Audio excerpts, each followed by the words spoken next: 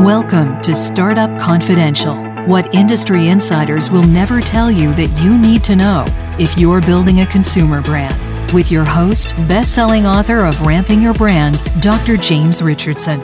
Let's do this. Episode 87, Knowing When to Shut Down. I don't know any founders that would advise a peer to shut down their business. Maybe if they were a brother or sister of the founder or a spouse. Look, telling another person to liquidate their baby violates our ever-optimistic American business culture. It's heresy, really. She just needs to figure it out on her own. So I'm going to have this conversation with you instead. It's a sensitive topic that should be addressed more often in public, even though most founders have little appetite for listening to what I'm going to say. But that hasn't stopped me ever on this show.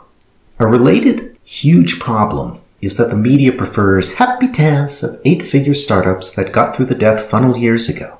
Advertisers prefer selling ads next to that kind of sunny, inspirational content. No one wants to advertise next to a litany of failures and explanations of their mistakes. Shutting down a business that you put your life into is no easy decision, but it happens every day in America. And I always maintain that it's better to make these adverse life decisions intentionally with a plan than to have external forces do it for you, suddenly. The main takeaway of this episode, that you should shut down when the P&L becomes toxic and you don't have a growth playbook that can help rescue from it in time. So what are the independent signs of a toxic P&L? Well, I'm going to share the ones that I see. But before I do, understand that what I'm sharing assumes that your business is in the death funnel, i.e. selling less than $500,000 annually on your books, which is most of you. The first sign of a toxic P&L, you have less than 6 months of operating cash on hand. By operating cash, I mean cash and liquidity to fund bare minimum expenses, insurance, officer and inventory storage, debt payments, etc. While it's true that 20% interest short-term loans can get you through this kind of situation, if you have 90% or more confidence that you'll receive a distributor payment within that time. If you do not have inbound cash in this time frame, 6 months, it's time to pause the business essentially. Scrambling for a Hail Mary source of funds is your choice, but you should never have brought yourself to this point. In most cases, the founder simply didn't know how to manage cash or minimum appropriate gross margins to fund operations. You should wind down. Learn those fundamentals and return to the market when you're ready. No broker, distributor, or retailer will likely remember who you are. Trust me, this kind of phase one wind out is so common that it can't sociologically form a scarlet letter on your name, which nobody remembers anyways. You can recede into anonymity to return another day. The second sign of a toxic P&L, gross margins fall below 10%. In the current environment, this is happening to many founders dependent on foreign ingredients and supplies, whose transportation expenses have ballooned to unparalleled degrees. It's even worse if you import finished packaged products into the US. Your gross margins really declined. Gross margins, folks, should be 35% or more for a healthy, undercapitalized consumer brand. I would prefer them to be 50% or higher. This allows just enough oxygen into the P&L. But when gross margins tank, only businesses with millions of dry powder are likely to survive a tight cash flow quarter or two. There's a reason serial entrepreneurs start their second venture with a lot of money inside the LLC. It's not just because they have it now. They know enough to place it there as an insurance policy against black swan events like we have been through. The third sign of a toxic P&L is that managing your company finances makes you feel hopeless enough to harm yourself. We do not talk enough about entrepreneurial depression, let alone suicide by founders. However, you are a class of workers much more likely to suffer from depression than the general population. And depression is the emotional consequence of hopelessness. When unchecked, hopelessness can lead to suicide in our individualistic society where we all have abundant alone time.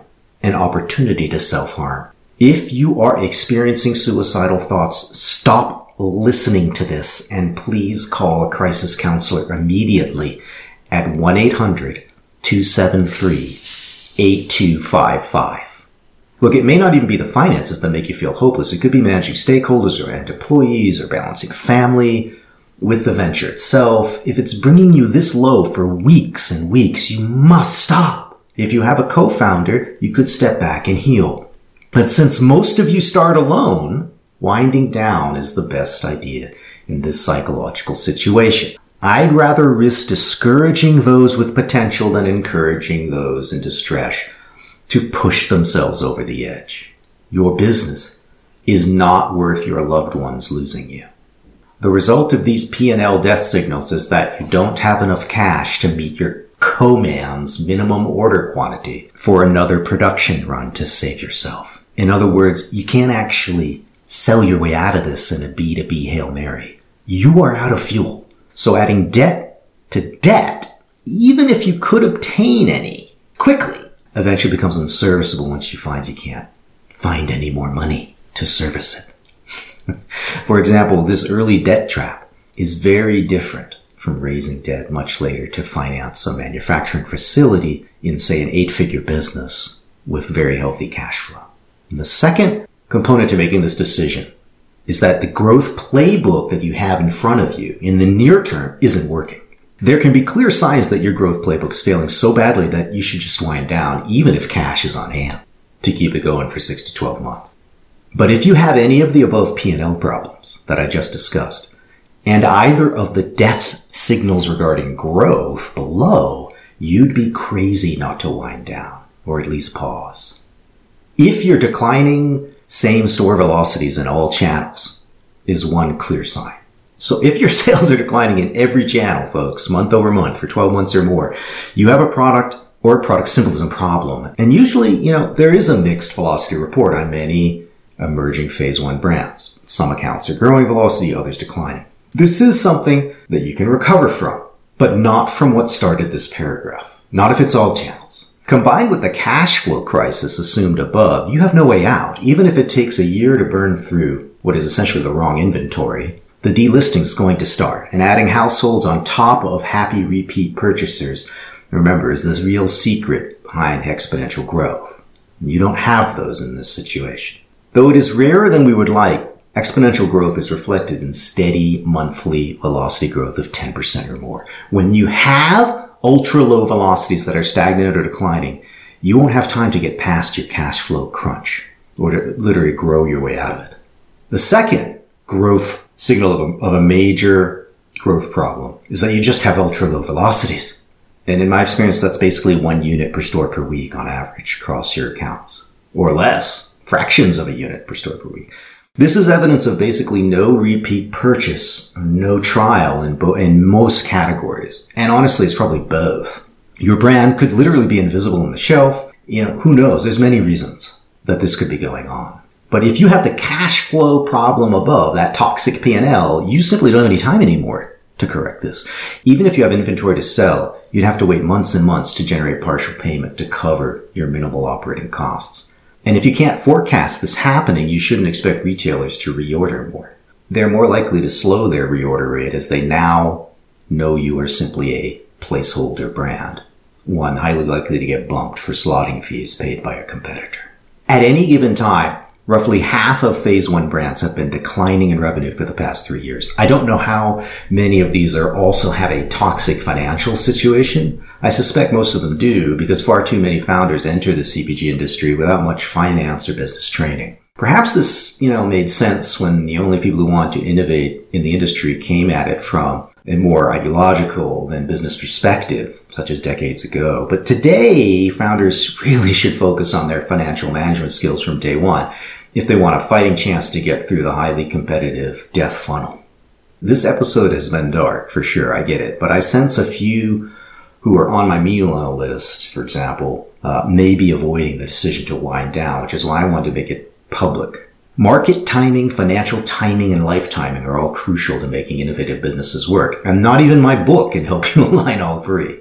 The good news is that if you wind down a phase 1 business, you almost assuredly have learned a ton about business in the CPG industry.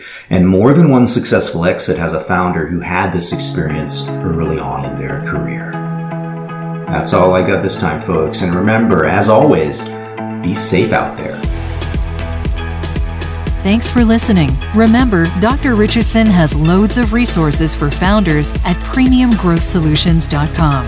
And when you're on his site, don't forget to take his founders quiz and see if you're ready to ride the skate ramp of exponential growth.